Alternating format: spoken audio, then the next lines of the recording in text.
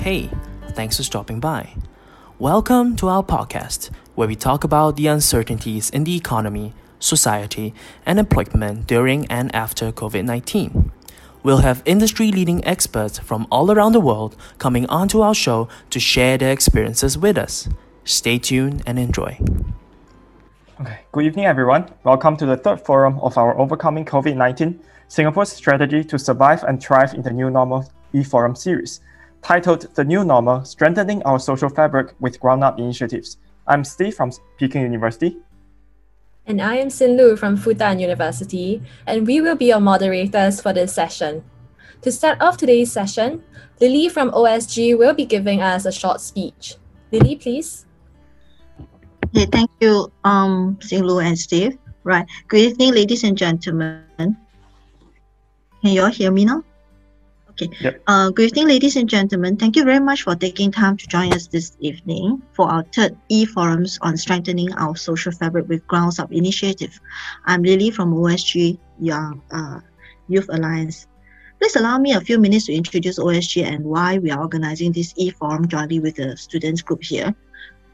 Okay. To begin, OSG Youth Alliance is a social enterprise incorporated in Singapore. We have our presence in Singapore, Shanghai, Beijing, Shenzhen, and Hangzhou. OSG supports a network of global-minded and enterprising youth in development in areas such as global mindedness, resilience, and entrepreneurial spirit. Our core events and activity includes OSG Talk Series, Mentor for Mentees program, Youth for Change, Learn for Exposure, and some upcoming signatures event. Like many other social enterprises under the pandemic years 2020, OSG leveraged on the popularity of e-platform. We started organizing e-talk. In April, we introduced OSG Young Founders weekly webinars, encouraging and motivating young founders to share their entrepreneurial stories to inspire more innovative creativity, resilience among the youth in moments like now. So together with the overseas student organization in China, FUSA, Fudan University Singapore Students Association, and SSA, which is the Singapore Student Association in Beijing, we aim to provide a platform to Singaporean students studying in China to gain market exposure. So together we curated this e-forum series addressing on the impact of pandemic from the student perspective. We hope you will enjoy what they have put together this evening and acknowledge their effort to balance between university studies and these e-forum projects at the same time. And thank you very much for supporting their initiative to seek growth and self-development through active participation in the projects like this with OSG. Without further ado, I'll hand over to the moderator to officially kick off today's e-forum. Over to you, Steve and Sinlu. Thanks. Yeah. Thank you, Lily. So before we introduce our distinguished speakers for the night, let us first explain the rationale behind this forum. The COVID-19 pandemic has deeply impacted many aspects of our society. Beyond the obvious public health crisis and economic disruptions, this pandemic has also stressed the social fault lines in Singapore, as Minister Grace Fu recently pointed out. The urgency of our task to strengthen our social fabric calls for young Singaporeans to participate more actively in civil society. We truly felt the need to better understand different concerns shared by Singaporean youth regarding COVID-19. Hence, we seized this opportunity to organize this e-forum series in collaboration with OSG and National Youth Council, NYC. We hope that today's online forum can raise awareness on how some of our active citizens are helping the vulnerable groups in our society during this pandemic, as well as provide useful information regarding volunteering opportunities and encourage young Singaporeans to participate in the volunteering activities that they are interested in. We have received unwavering support from various organizations to make this forum possible. We are strongly supported by Singapore Global Network, SGN, which aims to broaden and strengthen Singapore's overseas ties.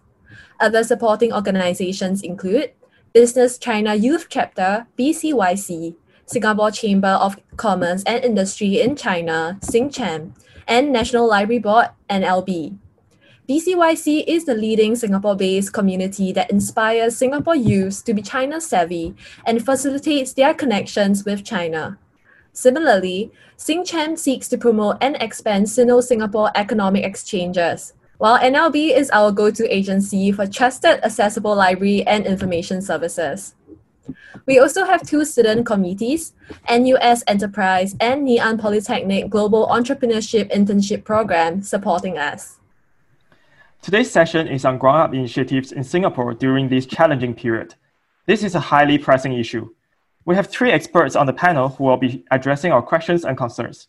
Firstly, through the moderator discussion facilitated by me, followed by a Q&A segment facilitated by Sinlu. So without further ado, let's start off with a quick self-introduction for the audience to know our speakers better. Debra, would you like to introduce yourself?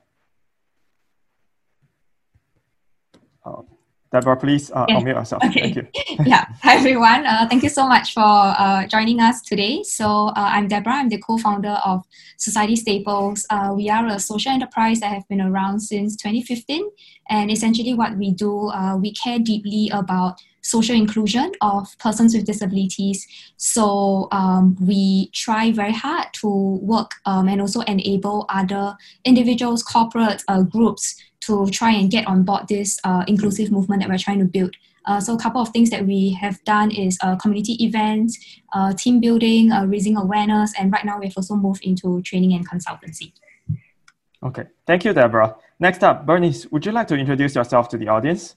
Sure. Hi, everyone. Nice to imagine that I can see you. My name is Bernice, and I'm one of the directors of Readable.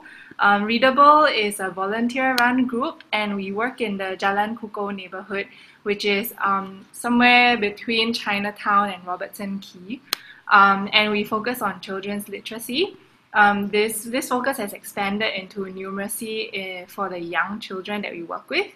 And I'm part of a larger team of volunteers. And I joined in late 2017 when they had already been running for about 5 years. But at the time that I joined, the preschool group was new.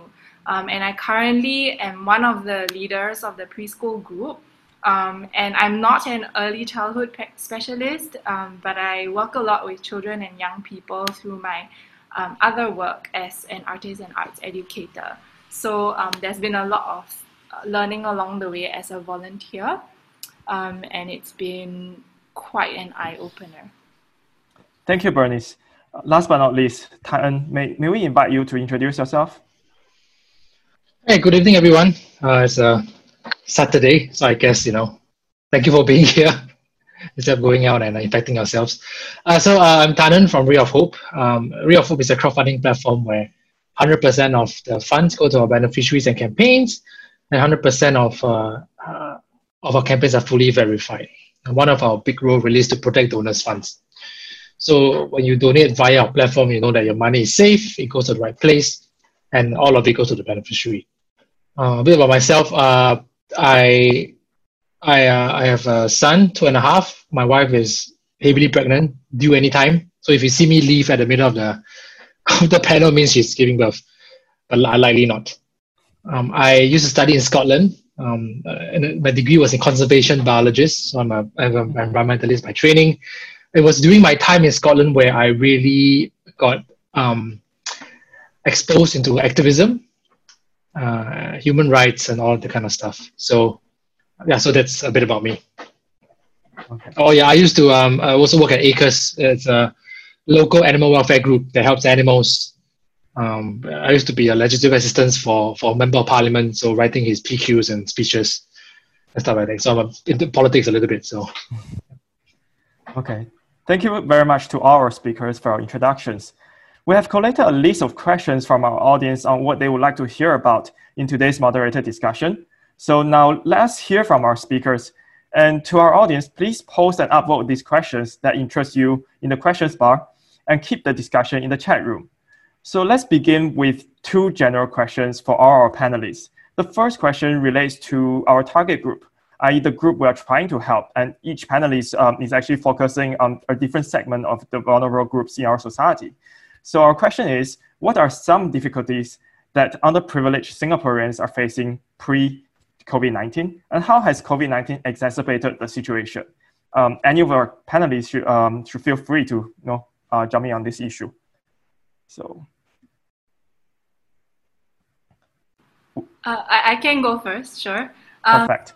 As I said earlier, where Readable mostly works in the Jalan Kukoh neighborhood. It's one of the neighborhoods in Singapore that's considered the poorest in the sense that there's a high density of people living in rental flats. And the thing that's a bit tricky here is that not everybody is a Singaporean. They are on their way to citizenship, or for some reason or other might be stateless. Of course, there are also a lot of Singaporeans. So in that particular community, people have different degrees of vulnerabilities as well. So that's something that we sort of have to navigate with each family. So of course, everybody deals with different uncertainties, and if your family is low income, I think it's quite clear that that means there are more challenges like having money for food and rent, having money for communications, SIM cards, Wi-Fi, and all of that. But I think an additional layer that we don't often think about is how they have to navigate the systems of support that are available. But also that means that there are people like teachers, social workers, volunteers, and all kinds of people trying to assist as well. And that's quite a lot of communication work for some of the people that we work with. So that's an additional kind of effort that you have to put in as somebody who's considered underprivileged. And I think this is something I never really thought about prior to joining this volunteer group. And of course, because of COVID-19, a lot of parents lost their jobs. And we know that that has really scary effects for the family, and some of them have managed to maybe start their own home-based business in this period of time. So some families have been able to be incredibly enterprising, but there's also a lot of uncertainty. Even though they have access to some of the assistance that the government and welfare groups give out, there's a lot of waiting and there's a lot of uncertainty.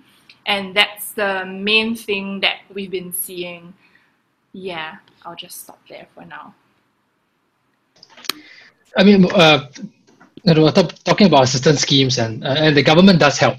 I mean, the question always is how much is enough? And because our government has a very clear stance against the welfare state.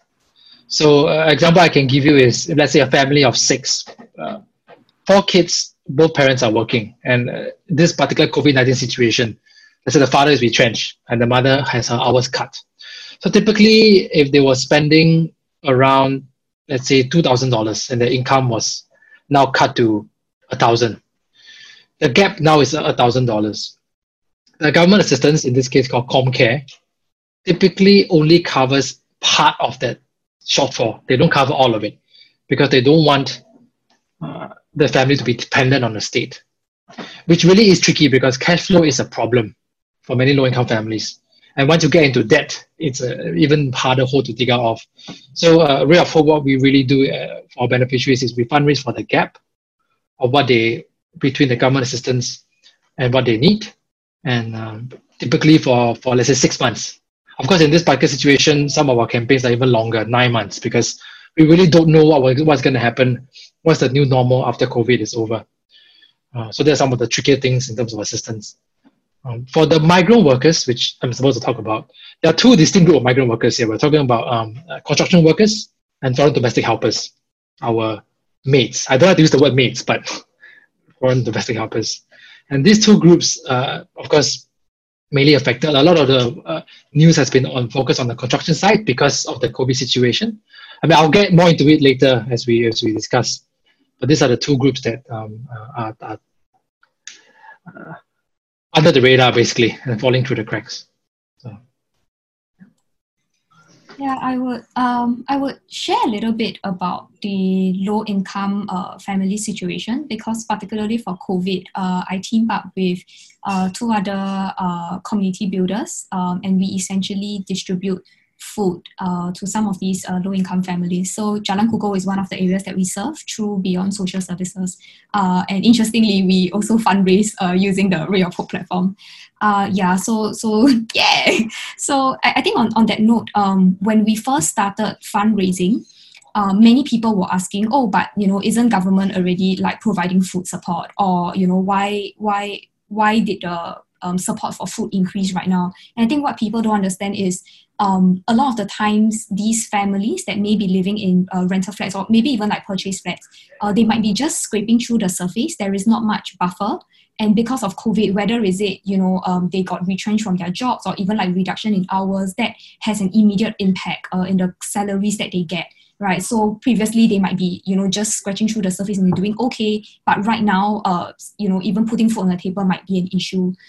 So I think, just the act of us providing food, I think that has been quite a huge support for these recipients, because that means that they can then use whatever little cash flow that they have on other areas like their utility bills, their rental bills, so on and so forth. Yeah, so that's on the low income side. So professionally, I work very closely with the PWD, stands for Persons with Disabilities Community, PWD for short. So I think one of the biggest issues that we saw, so pre-COVID, caregivers were already quite stressed out in terms of their emotional and mental well-being, and caregivers burnout has always been an issue, but COVID just flushed up and just raised the intensity by a huge amount, right? Because suddenly caregivers needs to be present 24/7. And it's not just looking after the child. These caregivers are also usually the mothers and also wives, right, of the entire household. So if you look at gender norms, they have to manage the household. Right now, they also have to manage the child. They are also in charge of home-based learning. And for persons with disabilities, they do not really get access or even get taught about digital literacy pre-COVID. So suddenly, the whole slate of having to use Zoom, having to go onto, Google Drive and download documents and, all these materials, that was really very stressful for the caregivers as well as persons with disabilities, because they're so used to a particular mode of learning for those that are in school. And suddenly that was immediately cut off. There was no adaptation time. There was no prep time. So I think the whole adjustment period was really quite stressful on the entire family system. Thank you to our speakers for the very insightful start to our discussion. As we have heard, all these our three speakers have addressed this issue from different angles, and that's very, very interesting for all of us. But the common trend is that all three organizations are trying to help the vulnerable groups in our society to fill the gap that's left by the government, even though they have received governmental support. We still understand that the help is not enough for them to get through, especially during this COVID-19 situation. And perhaps this is a perfect place for us to make a distinction between grown-up initiatives and social work. By social work, many of us may think about professional social workers who do it as a career, and they may be government affiliated. However, our speakers today are focusing on grown-up initiatives, which are really part of a civil society. And the reason for civil society to exist is precisely that, as a society, we cannot just depend on the government to solve our issues. And we need people from the citizens like you and I to participate in this process to make our society a stronger one. So with that in mind, let us move on to the second question, which relates to what each of our speakers' organization does to be part of this active civil society. So our question is, what are some of the unique issues or challenges that you and your organization have faced pertaining to your work during the COVID-19 situation? And what are some of your creative solutions for these issues or challenges? So yeah, any speaker, just feel free to jump in. Yeah.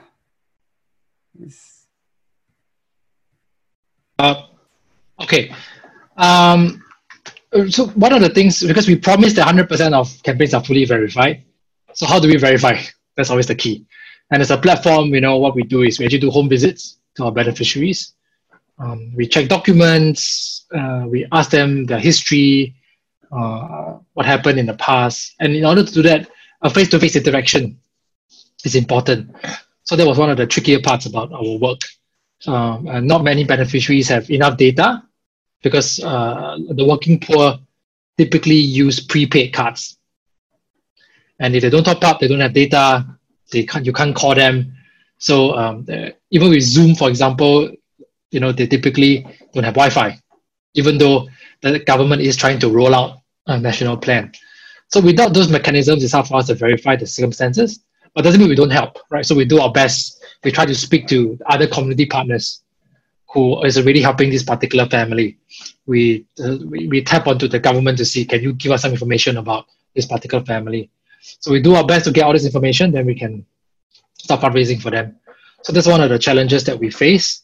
In terms of how we solved some of these things, one of the other things that we did during the COVID-19 situation was we pivoted away from helping just individuals, because typically Way of Hope only help individual families. We don't do organizations, or we don't do big groups of people.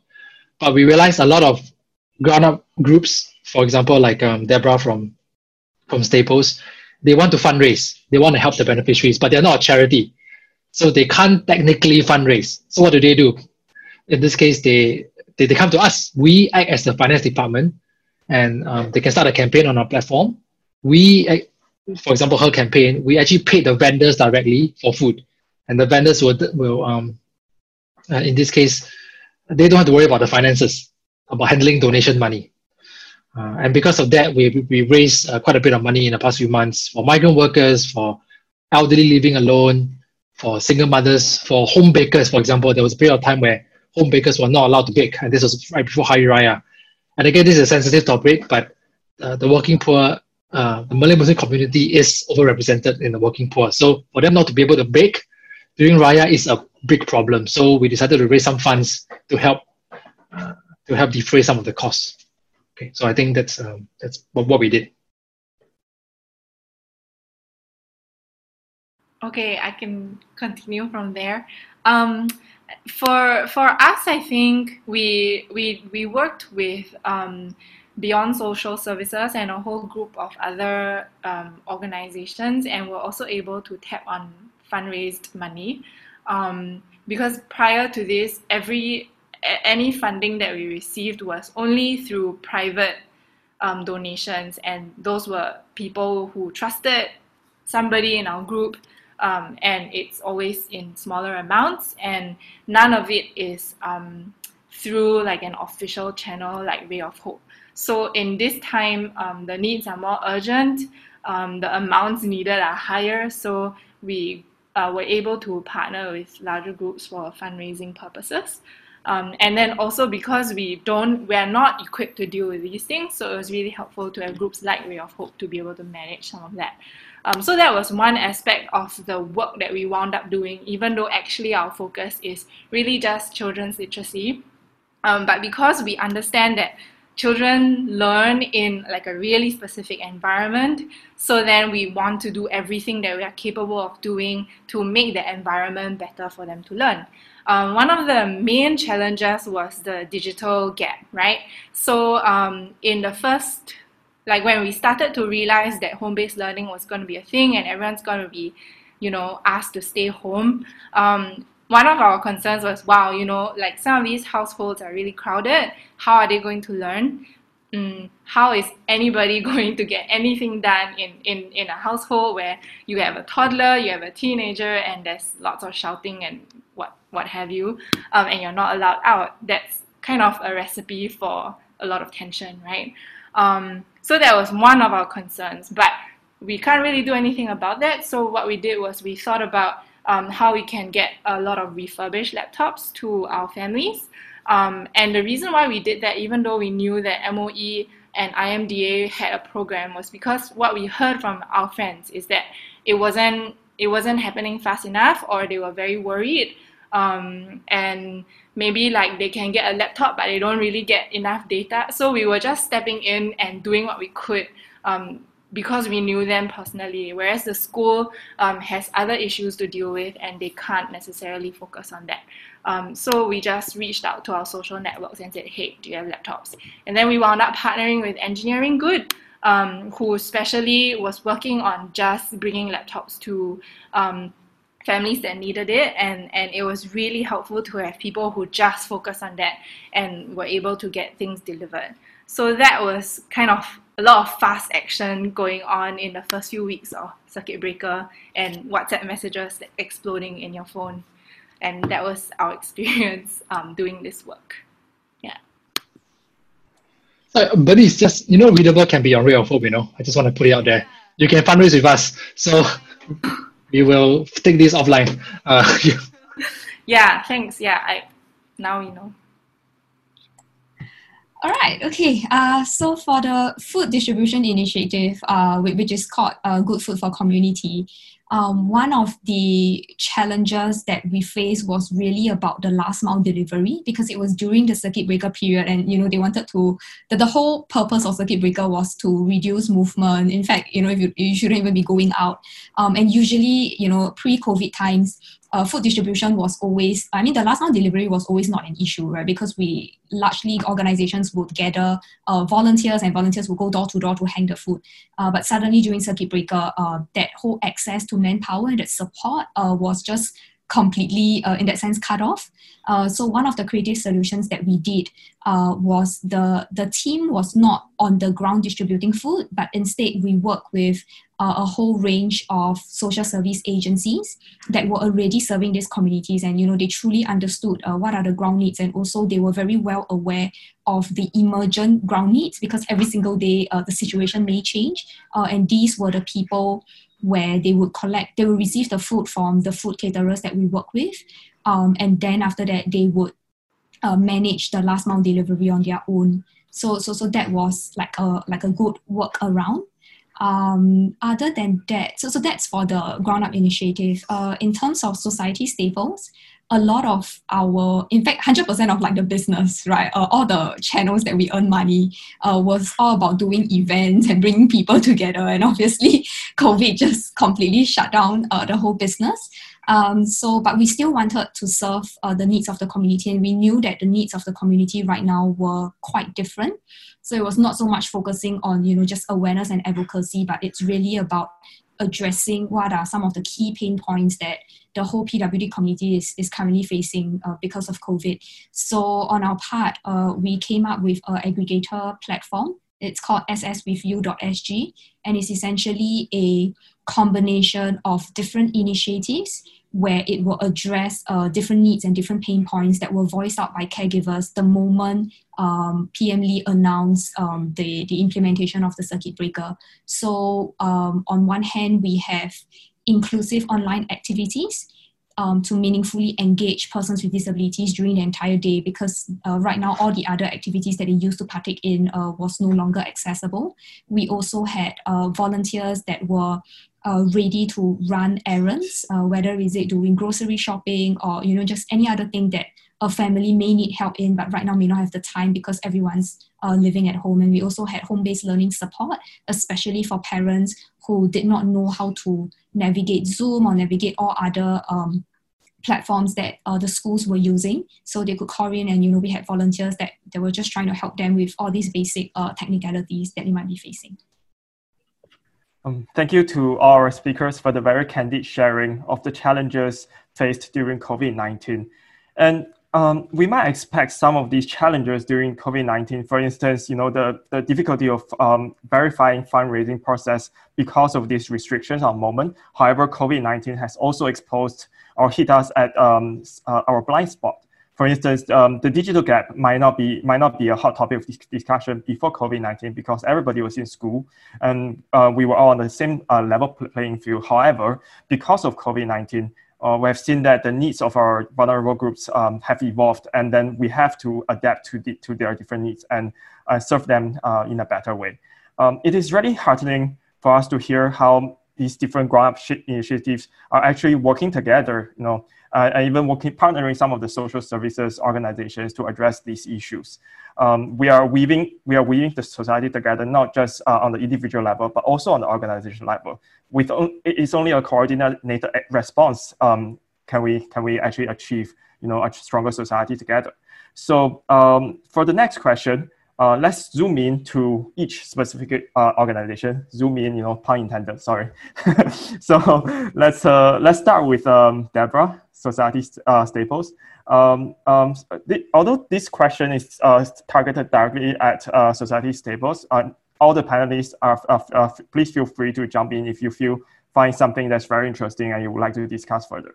So the question for Debra is, what unique challenges does COVID-19 present to PWDs and their caregivers, And how can fellow Singaporeans help them under the constraint of social distancing measures? Yeah, so earlier on, I touched a little bit on the emotional and mental stress that caregivers are facing because of COVID, and I also shared a little bit about the difficulties in trying to navigate all the digital platforms that schools were using. One of the other challenges that as a family system that was surfaced up quite a fair bit was really the understanding from the public. Because so even till now, even after we are out from circuit breaker and currently we're in phase 2, wearing a mask is still compulsory, right? And if you don't wear a mask, naturally you would already attract stares. For someone with a disability, especially if they are a lot more sensory sensitive, perhaps if you're talking about the autism condition, then wearing a mask, it's actually quite difficult for them. First of all, they may not even understand what is happening. They may not have context about why they should be wearing a mask. It can get quite challenging if you want to explain that situation to them. And there's also a lot of other disruptions that they already have to try and adapt and manage, right? The people with autism having a fixed schedule is extremely important to enable them to function and thrive in their lives, right? And right now, even with phase 2, not everything has returned back to 100% normal. And it's probably going to take quite a fair bit before we get back to that stage, right? Whatever the new normal means. So just having to manage that already brought up a lot of behavioral issues, and some of them could also manifest into some violent tendencies. So caregivers had to manage that. If caregivers wanted to bring their child with special needs out in the community and they refused to wear a mask, there were actually quite numerous situations where they shared that the public would walk past and in that sense speak in a unkind tone, asking them, hey, are you not aware about the rules? Why is your child not wearing a mask? Why are you allowing this to even happen? As a parent, you should be instilling like proper, values and discipline. And these things can be extremely hurtful to a caregiver. And I think a lot of times the caregiver do try to explain the situation why the child is not wearing a mask. But unfortunately, the society and the community is just not so forgiving, even till today. And also when you talk about autism, a lot of the times autism is quite an invisible disability as well. So, at one glance, if you see someone not wearing a mask, it is also quite difficult for the community to maybe think about or just hold that possibility that this person may have, autism, or there may be some other reason why he or she is not wearing a mask. So because of all these situations, caregivers have retreated even further, and they said, instead of going out and attempting to try and give my child some form of regulation and kind of integrate them back into normalcy, because usually outdoor sensory engagement is very important for the child. But because of all these situations, they've decided it is way easier for me to just coop up at home and just manage and deal with my child's behavioral needs and tendencies. So that has also caused a major disruption in lifestyle adjustments. So pre-COVID, this was already an issue, and then right now with COVID, the whole situation is just a lot more unacceptable and unforgiving. Thank you, Debra, for sharing these very important lessons for us. I think one of the key lessons for us from what I've heard from your sharing is that we should always suspend our judgment, because although we are talking about disabled people, some of them we can't really see the issues they are going through or the challenges they are facing. So the next time when we see someone out on the street without a mask, maybe we should first ask ourselves, like, is there a reason behind that, or before taking out a camera and just posting it on Storm.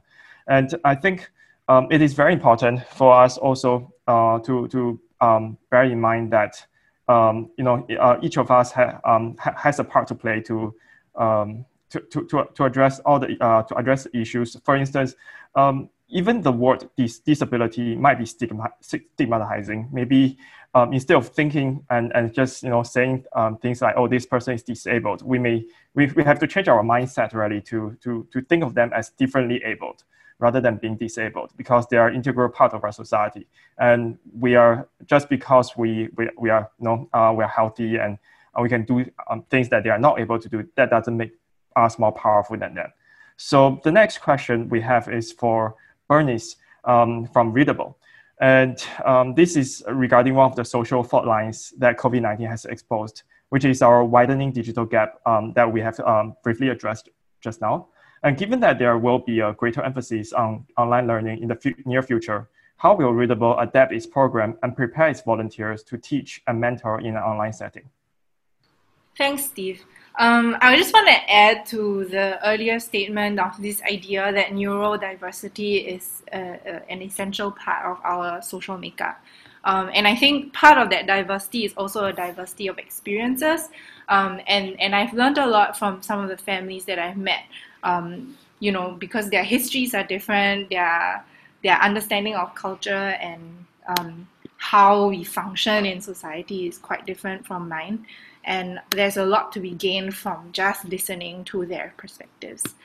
So the assumptions that we might make about people have reasons, and it's always for me interesting to listen to what those reasons are about, why they are the way they are, or why they think the way they think. Yeah. And I think specific to this online learning question, it's not really our preference to rely on online learning. Even though we've been using technology a lot and we continue to rely on technology. So for example, even in our face-to-face classes, we will use iPads that have been donated to teach some of the stuff, and it's quite effective for some children, not all. So it's something that we use as a tool. But in terms of online learning and like fully relying on screen to screen rather than face-to-face, especially for younger children, it's not our preference. Firstly, because we don't actually understand how much screen time is too much screen time. Secondly, also because being in the same physical space allows us to share the same sensory environment, and having the same sensory environment allows us to really facilitate their learning in a more effective manner.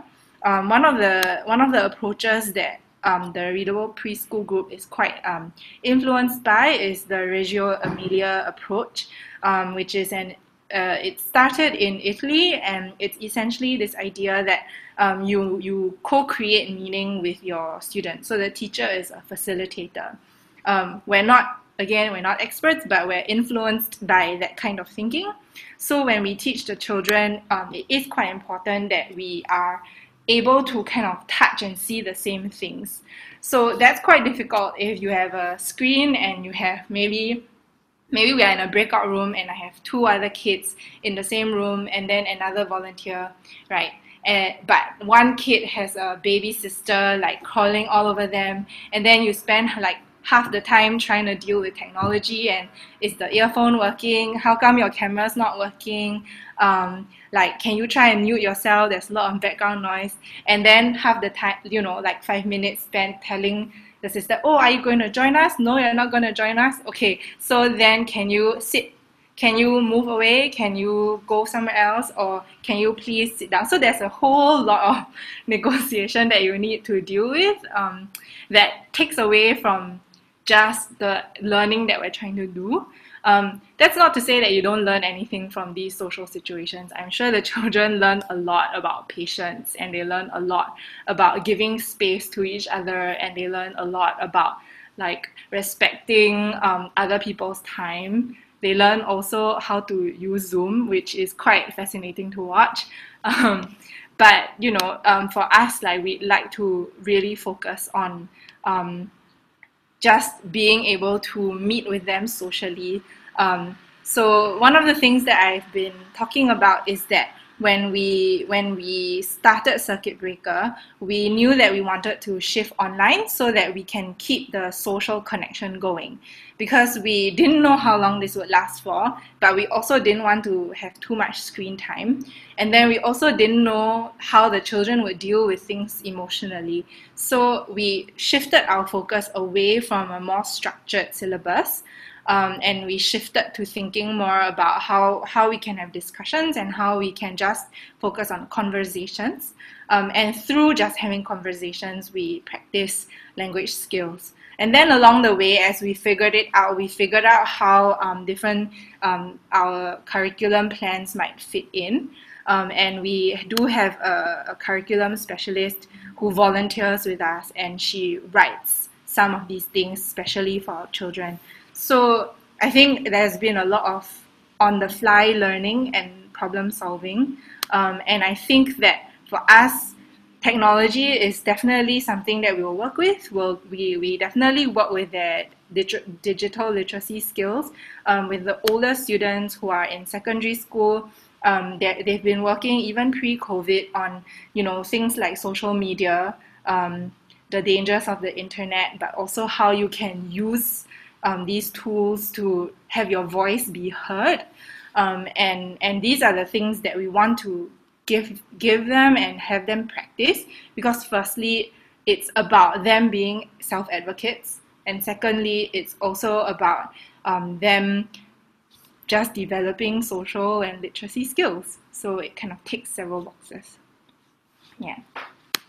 Oh, that was long. Sorry. No worries. Thank you, Bernice. That's a very interesting sharing. I think Bernice has really allowed us to take a step back and think about education, even in a broader picture. As much as we want to talk about online learning and how effectively we can teach the vulnerable groups, we have to think that education and teaching experience is really more than just content delivery. The teacher is not there just to pump all the knowledge they can to the students. As someone with 7 months of relief teaching experience, I can attest to that. The emotional and social bond, how we bring up, how we build the students, how we mentor the students, how we set a role model is really important in the education experience itself, rather than what they learn in the classroom or what they do during exams. And this is, I'm personally very, touched by our sharing, and we hope to talk more about it during the Q&A session. So last but not least, we have our last individual question, and this is directed to Tan from Ray of Hope. So our question, this is a question that's on many of the attendees' minds actually, is that as seen from Singapore's COVID-19 situation, migrant workers are heavily impacted during this time. So what do you think are the key reasons for this? And more importantly, how can we help? Okay, migrant workers. This is the fundamental problem really is that they're not Singaporeans. They cannot vote, right? So again, I'm quoting, I forgot his name. I'm quoting somebody here, but we cannot allow the tyranny of the majority to trample on the rights of the minority. It's a very big quote, and it may sound very scary, but this is what's happening in Singapore. In terms of social change, maybe 5 to 10 years ago, I think you would argue that people don't really know much about migrant workers. They're like, these migrant workers, they just come here, they come here and work, then they go back home. They come here and work, they go back home. We don't even care about them, right? We hide them away in Kranji, in Woodlands, They come out on Sundays, Little India. We get annoyed for a while, then they go back. But the migrant groups have done a lot, and I really mean a lot, in terms of the awareness. They have done Home, TWC2, HealthServe, MWC, all of these groups have done a lot. But of course, COVID-19 happened, and it has been talked about for many. I won't go into it. Conditions of the dormitories, how we treat our workers. So that part, I think, is something that has been brought to the forefront. And one of the things that we talk about in the sector is, if things were to go back to the way they were before COVID-19, then we would have failed in every front, whether it's with migrant workers or vulnerable population, or the way we help our working poor. So that's on the migrant worker side, the construction worker side. On the foreign domestic helpers, not much has been talked about them. If Singaporeans don't care about the workers and the helpers, the government wouldn't need to care, right? So with the foreign domestic helpers, some of the issues they are facing is because they live with their employer. Just imagine yourself, you live with your boss 24/7, okay? You have to ask her for permission for a rest day. You have to depend on her on food, on shelter. Of course, there are good employers and bad employers. I don't want to say everybody is bad, but because their rights are so little and they have to ask for permission for everything. Can imagine during COVID-19 when everybody's stuck at home for 2 months. They cannot, and the only rest time they have is on a Sunday where they can meet their friends. most of you here are studying overseas. You know what it's like, right? To be in a foreign country where you depend on your friends a lot for social support. So for our foreign domestic helpers, it's the same thing. And then of course there's the other issue of abuse, but that's something else. So for these two societies, I think we have a poll question later about what are the numbers of workers. We can make a guess later. But for these two sections, really is very tricky. We at Ray of Hope, a lot of our campaigns are for migrant workers and domestic helpers because they don't have healthcare. They have insurance, but the insurance typically don't cover enough for their healthcare. So if they fall sick, the employer will buy a ticket. Now you take the ticket, you go home now. And then what can she do? Nothing she can do. She can call MOM, she can call the government, but very limited. And because the power imbalance between the employer and employee is so strong, typically, okay, you buy a ticket for me, I go home. What do you want me to do? Right? If they are here, the bills can go up to $30,000, $40,000, and they are good employers. We have a few who actually come out of their own pocket to pay for the workers. But not everybody's like that, and that's why we fundraise for them to help them for the medical fees. Yeah, I can go on and on about the plight of this particular marginalized group, but I think I will stop there because I get very agitated when I talk about the issues that they're facing. But there are good people helping, and one example I will give is this COVID-19 crisis. You look at the amount of outpouring that has come out for the workers versus that lady who wrote into 联合早报 and said, oh, they're unhygienic, that's why they got COVID. It's a minority, I believe. But most of us, the amount of money that we have raised, just one campaign alone for us, we raised $800,000 for migrant workers. A lot of other campaigns, they raise a lot of money. So that's the good news.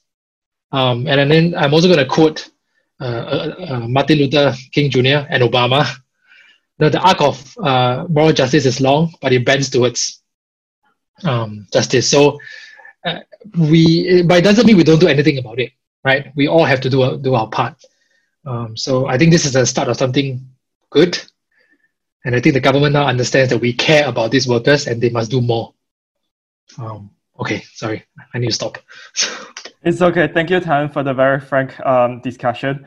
And indeed, the arc of history is long, but it will always bend towards justice. However, we cannot take that for granted. We cannot assume that you'll automatically bend towards justice. And it takes every single one of us to be part of this collective effort to make a positive change in our society. And I think Tan has shared a very insightful point regarding how this problem with foreign workers, be it construction workers or domestic helpers, is an institutional one.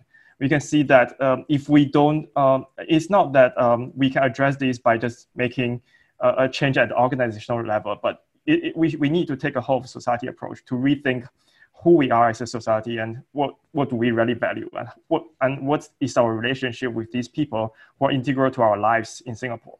So now we're getting really personal into these social issues and how we are so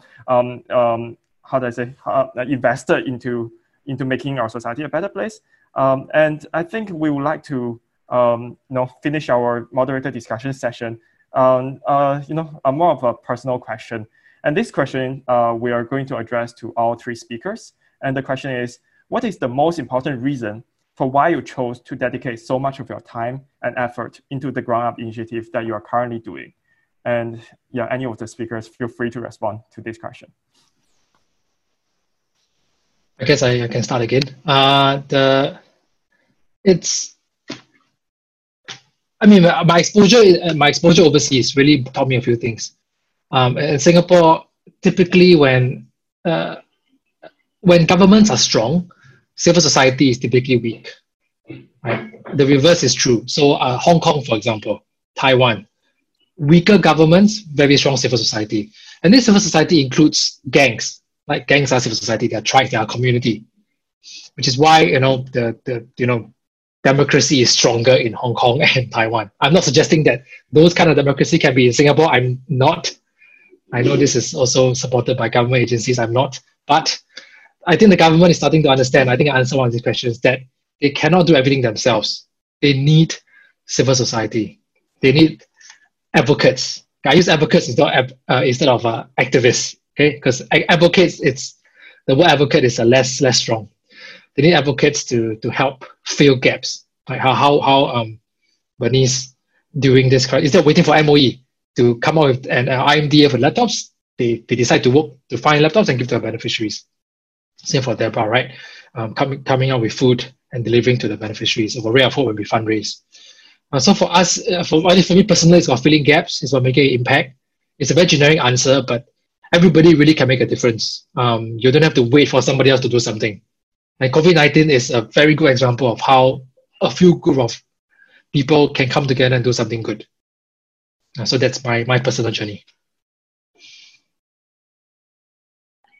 Yeah, I think for me it's quite similar as well. I mean, the fact that I started a social enterprise, with the amount of like commitment and investment that I'm already putting in, it's really because I care a lot about the community, and to me, as long as I am able to do something for them, whatever that means, as long as it's within my capacity or I can mobilize more people to do it, I will. Right. So whether COVID or not, I think it has always been a very straightforward answer for us and everyone at in the organization as well. I think we always believe that we are able to make a difference. We can make an impact, and so we try our hardest to try and do that. And I think personally, it aligns with my values and what I care about as well. I recognize that I am very privileged, right? Whether you talk about my race, you talk about my family background, you talk about my education, I am extremely privileged. And I'm not afraid to say that out because I know that these privileges, which I did not earn on my own, they were just given to me based on where I'm born, based on who my parents are. These things were essentially given to me. And I know that with this amount of privilege that I have and, all the gains and all the benefits that I've gotten, I want to channel it to ensure that I help to level the playing field for other people. And both of my brothers have autism. So I know deep down from a very, very young age, the amount of discrimination, stigmatization, and, just how they're constantly being treated as second-class citizens. Even when policies are made, PWDs are usually not taught at the forefront. It's always, I make the policy first, and then, someone will say like, oh, but what about PWDs? And then people are like, yeah, okay, then, let me like make some sort of, exceptions and so on and so forth. And a lot of marginalized groups are actually like that, right? People don't place them at the forefront. And it's not so much about who comes first, right? It's quite similar to like Black Lives Matter. It's not that when I say Black Lives Matter, I mean, white lives and all other lives don't matter. But the fact is, these people have been so marginalized, they've been so neglected that I think more light needs to be shed on them, more attention, more awareness needs to be given to them. And I think that's why I do the work that I do.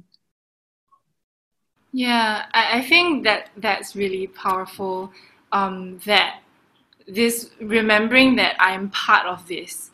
I'm not parachuted into any community. Even though I did go join this thing as a volunteer, I was always part of this wider community. I just didn't see it or I didn't recognize it. And I think that that's something that continues to power my efforts, that I'm continuing to be part of a community that believes that there's equality for everyone, and that also understands that even though we believe in equality, it doesn't mean that we have the same privileges, right? So then the social capital or whatever kind of stuff that you have, it's not just about the transaction of like, here, you need this, I give you nah, right? It's not just about the resources, but it's about building that relationship that's quite important in terms of building a stronger community and building a stronger civil society. Because if you don't even have trust in a relationship, that transaction counts for nothing. And I think that the work that we do as volunteers and the work that we do as so-called ground-up initiatives is really powered by that.